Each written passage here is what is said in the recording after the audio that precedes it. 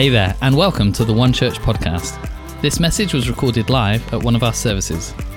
If you'd like to know more about life at One Church, visit us online at weareone.church or check us out on social media.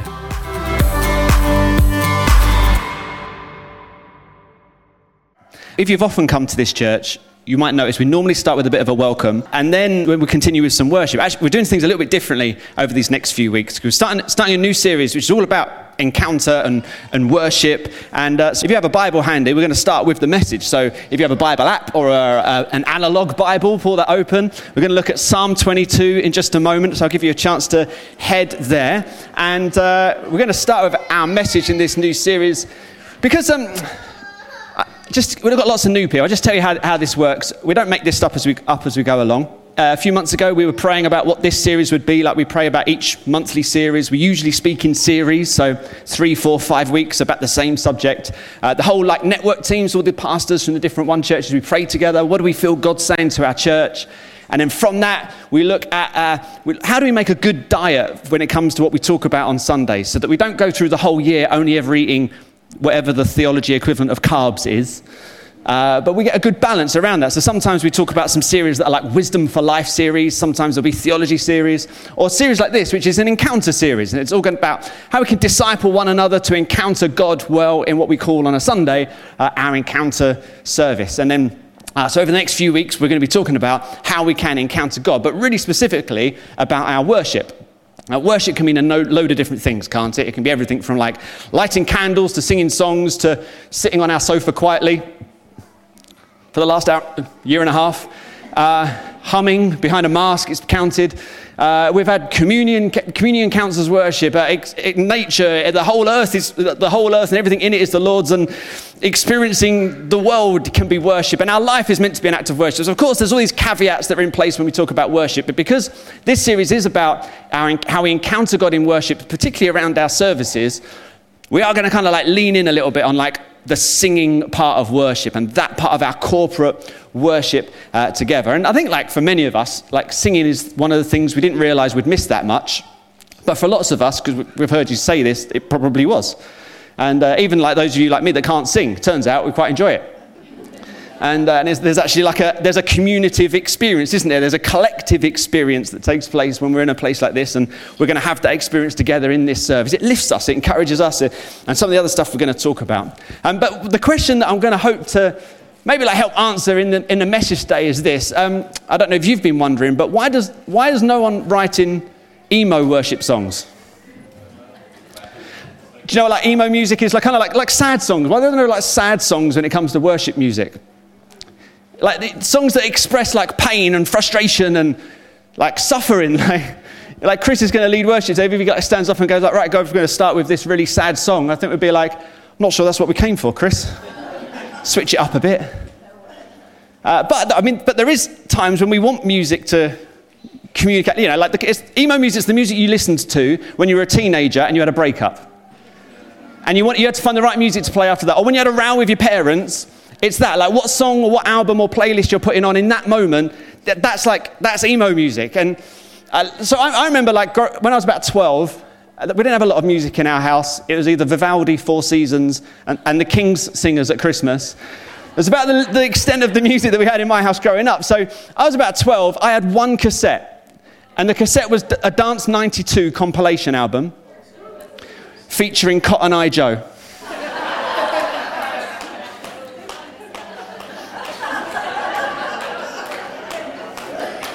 Do you remember in the 90s, everybody had a barn dance for the wedding reception? All right, so Cotton Eye Joe, Dance 92 compilation album. And that was when my next door neighbour bootlegged it onto a blank cassette, when people just did that all the time. So I had this cassette version of Dance 92 compilation album with Cotton Eye Joe. And that was it, that was the only music I had. I had this little cassette deck thing that I had in my bedroom, and I'd play the Dance 92 album, and sometimes me and my next door neighbour, we'd have it on our Walkmans, and we'd try and press play at the same time so that we could both listen to the music at the same time with our Walkmans. That's how cool we were at 12. And then this one Sunday at my church, I found a cassette that someone had left behind. I reckon one of the older youth had left it behind on Friday night, and I found this cassette, and this is the cassette. This is the cassette that I found, right? If you can't see it, the cassette is the album Nevermind by the band Nirvana. Now, bear in mind, the only music I ever knew was the Vivaldi Four Seasons, the King Singers at Christmas, and the Dance 92 compilation album. And I got home and brought this cassette home. I took the Dance 92 album out of my cassette deck and I put this cassette in. I pressed play, and on this album, track 1 starts like this. Tell me if you recognize it.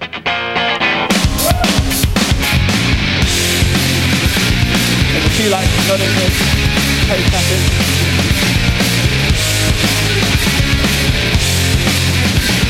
Now, I'm 12. I've never heard music like this before in my life. My 12-year-old mind completely and utterly blown. I listened to the whole album, which, if you're old enough, remember that had to show great commitment, because at the end of track 7, you have to take the cassette out, turn it around and press play again, because there's no continuous play. Young people, ask your parents on the way home. I was my mind was completely blown by this music. It carried like angst and excitement and passion and pain, and I'd never heard anything like it. But now I had 2 cassettes. Now I could listen to music that reflected my mood. So if I got home in a good mood, I could play Cotton Eye Joe. And there's a time for every song. And if I didn't, if I wanted something that was a bit different, I put this cassette on, and I had this way that music was able to express how I felt.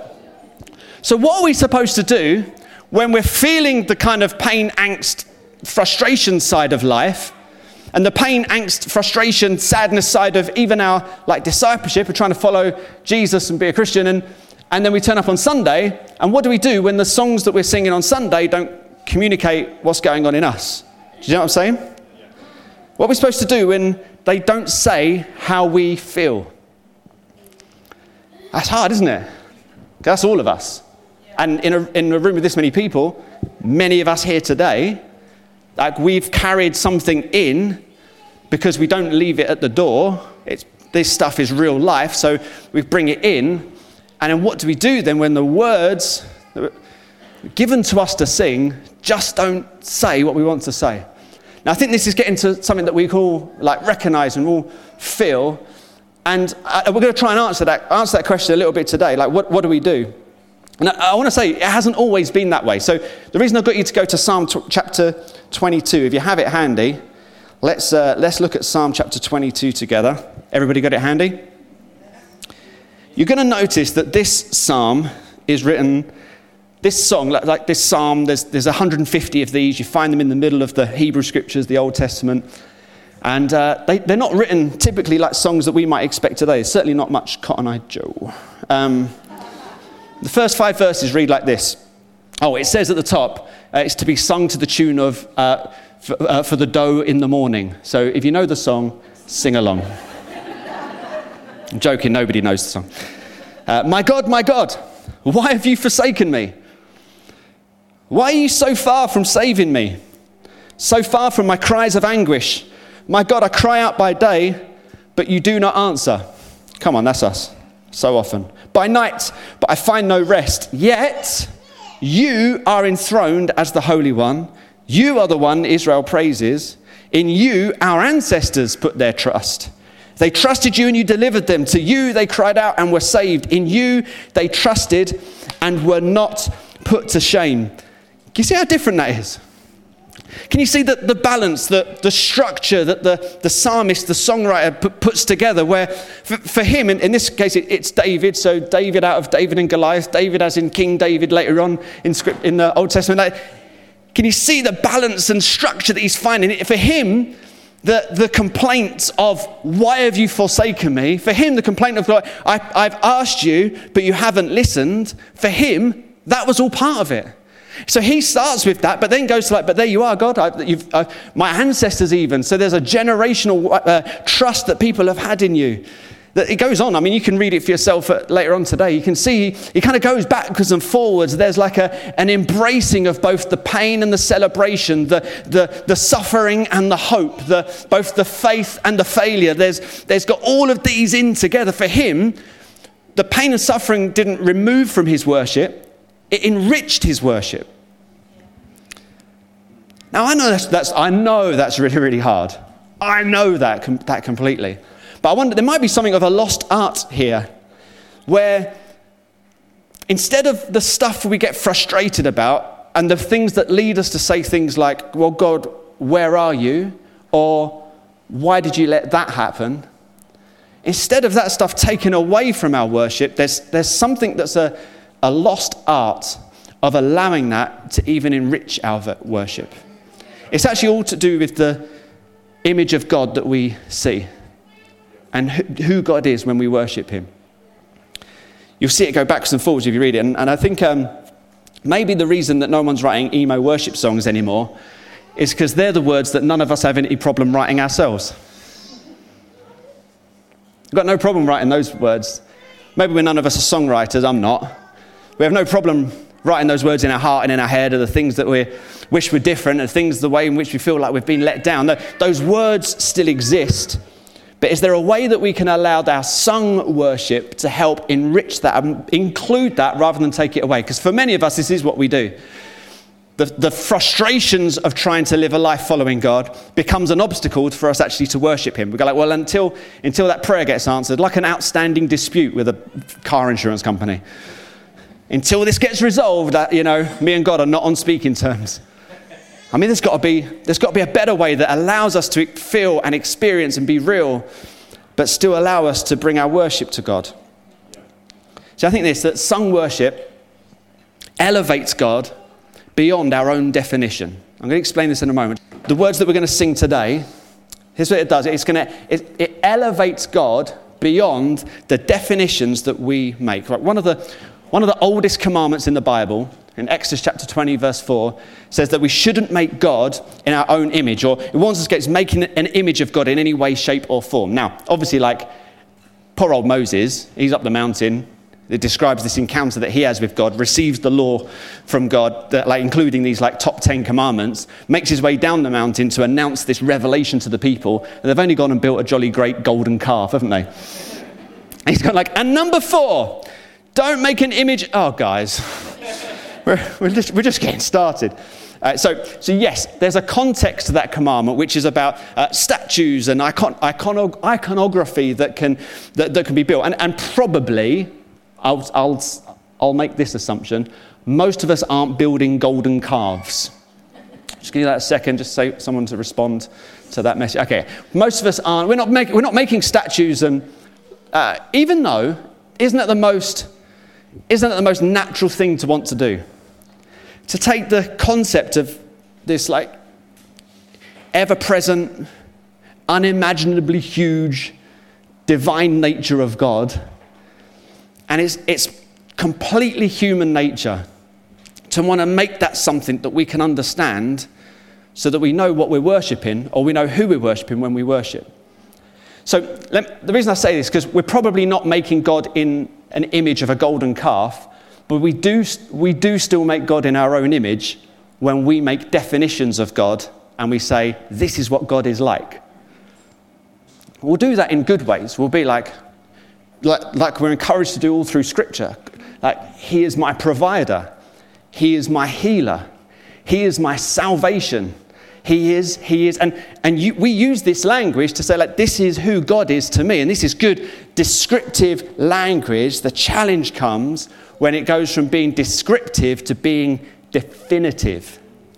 And if we feel that we have defined God, then that language doesn't just describe him, and it doesn't just give us an experience of God to help ourselves and others and help us try and put some level of understanding in our puny human hearts and spirits to connect with this incredible, immensely big God. The danger is, once it becomes definitions, we're building our own little golden calf or statue. And before we know it, who we are worshipping is not the immensely huge, large, unimaginably big divine God who loves us and created us, and it's not that or him, it's this. So when we feel let down, we've got to answer the question, is it God that's let me down, or is it the image of God I created that's let me down? Because here we are not worshipping him, but because of that. I appreciate I'm getting quite big and small at the same time with these thoughts. And so we can create God in our own image by the definitions that we give him. So that doesn't mean we don't use these words. It means that we allow these words to be descriptions, not definitions. Because we can describe God, but we'll never, ever define God. We will never be able to define God. We will never have the language to do that. You could go to ancient languages like the one in the scriptures, or as many modern languages as we don't understand. No language will truly define God. If God is love, there is no limit to that love that we could even truly get a concept of. We can just hope to have some of that and accept some of that and know that there is this incredible, loving being who does love us so much, who has given everything for us, and yet in the vastness of it still knows you and can count every hair on your head. Yeah, that's true. Wonderful descriptions that we sing about that help us lift our view of God beyond the silly little images we've made, really, to try and connect with something that's so much bigger than who we are today. That's why we worship, right? I think that's why lots of us come to church. We're hoping in the busyness and in the frustrations of literally everyday life that something will happen today, or there's a space where I can explore the expansive, incredibly hugeness, something elseness that the Bible and following the way of Jesus Christ helps us connect with in a life-filling, releasing, freedom kind of way. Yeah. Even the kind of way that when we turn up feeling pain, actually we leave feeling a little bit healed. Yeah. That would be incredible, wouldn't it? Yeah. And I've needed those experiences often. 2 years ago, my dad died, and I sat here with my family. I needed the words. I needed somebody else to give me the words to say, because there was no way I was going to say them on my own. Do you know what I mean? Yeah. And we tell this story often, but we had a miscarriage, and because of this stupid series planning thing that's like 3 months ahead, I was due that following Sunday to talk about hope. I didn't want to talk about hope, but it's the closest we have to liturgy here, where we're trying to make a balance and go, well, no, we're still going to talk about hope on Sunday, but I needed those words to be spoken because I didn't feel those words in me. But I came in pain. I left, of course, still grieving, but I left with a little bit of hope, and I left with a little bit of joy. Yeah, good. So, all of this to try and set ourselves up for some time of sung worship, which, you're right, is only a little bit of worship, only a little bit of what worship is. But it's our best way that we can do here of trying to lift our view of God, to elevate God beyond the image we've created, and to lift that view to something so much bigger, so that we leave with we leave with this elevated view. Does that make sense? Yeah. So band, you can come up, because we're going to lead into worship in just a minute. I'll just remind us what I said earlier, and that was this: that this sung worship elevates God beyond our own definitions. And in a moment, I'm going to pray for us, and we're going to take a moment to reflect before the team lead us in some sung worship. And that's a moment for us to go, I'm sorry for the image of you that I've created. I'm sorry for when I thought I had you defined. I'm sorry for how I thought I had this all mastered. And we go forgive me for that. And now help these words, help my worship be elevated to something that's so much and always, always bigger than that. So we're going to take every definition, we're even going to take every description of God that we have, and we're going to say, but God, I know that you are bigger than that. We're going to take every pain and frustration that we've been carrying, and we're not going to say they don't exist. We're not emotional bypassers, but we're going to go, but God, you're bigger than that. You know, the best kind of worship still always points to Christ. That's why Psalm 22, when Psalm 22 starts with, my God, why have you forsaken me? That's why Jesus quotes that when he's on the cross. Hello, he's dying. He's been killed. And he goes, but God, you are bigger than that.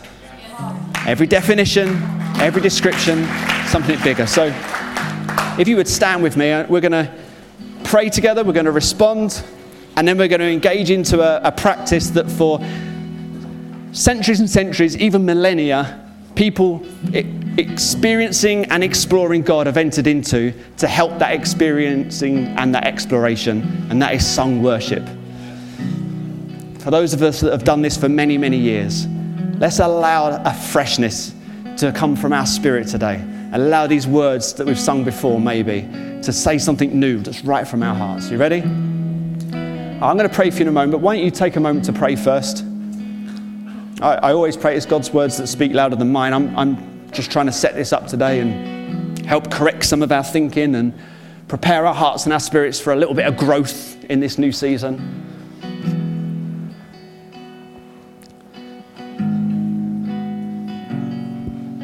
Just give you a chance to pray and respond, and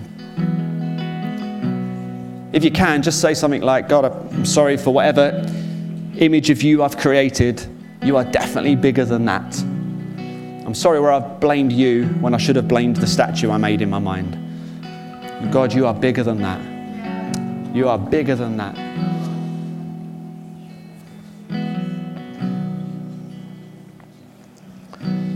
So, Father, we pray that as our best efforts to try to lift some words to you, we know that it'll be a sweet sound in your ear this morning.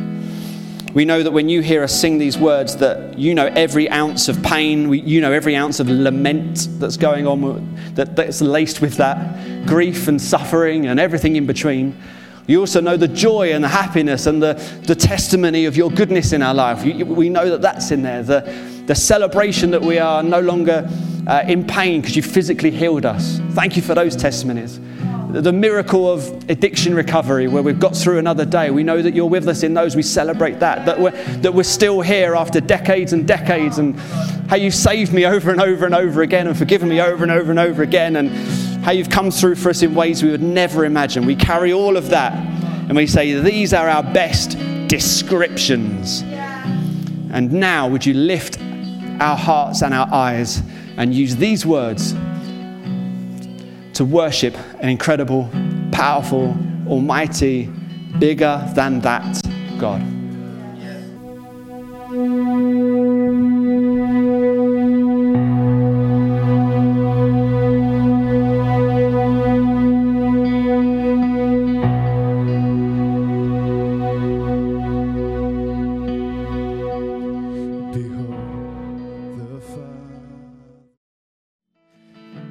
We're going to take a moment just to pray and recognize we touched on some things as part of a message that can't just talk about pain and frustration, but not give a moment to pray for one another in that as well. I want to do that, and also, as always, give you an opportunity to say, today's a day I want to make a decision to become a Christian, a follower of Jesus, a disciple. We're going to pray for you as well in this moment. And so just the team just playing behind me, I ask you to bow your heads, close your eyes, pray in your heart for those that are around you right now. And if you've been carrying some pain and you knew that, as we were talking about that in the message and as we've responded to that in the worship, if we can pray for you right now, would you raise your hand for me? I'm just going to say a prayer. I won't single you out, but I want to make sure I give you a chance to respond to that, and appreciate you doing that and your honesty. Really do. Okay, I'm going to pray, but come on, this is a family thing, not a stage thing. So as people with their hands raised around you, would you, in your heart, would you pray for those people that you know that are around you, please? You don't need to know them by name. You don't even need to know what's going on. And pray for your brothers and sisters around you. Father God, you know our hearts. You know the pain. You know the words that we write. Our rights of complaint, our lament. And we pray in the name of Jesus that you would heal what needs to be healed. That you would hear the words that are spoken. We could write the worst words we could think of, and you would receive them and say, I know, I'm with you. Even Christ on the cross is saying, why have you forsaken me? So thank you, Jesus, that there is an empathy that comes from you more than anything that we can say or do right now. And we pray, we know that people's prayers right now are being heard and healing is taking place, and we receive that in your name. Amen. And if you're here and you want to make a decision to become a Christian, while people are praying for you still, would you raise your hand? I'm going to pray for you before we do the last part of our service together. We're going to ask this every week. And so let me pray for you. Would you raise your hand? We're going to pray for you as well. Wonderful. Jesus, we always want this to be about you and point to you and lead people towards you, lead people away from our own ideas or our own efforts. But if we can get out of the way enough for people to find you, that is our goal. So we pray for people responding to you today personally.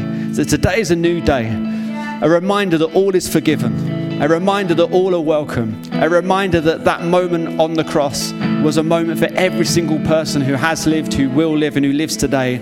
And there's a freedom that comes when we accept that. So I pray that people will move from today and live in freedom. In your name. Amen. Amen.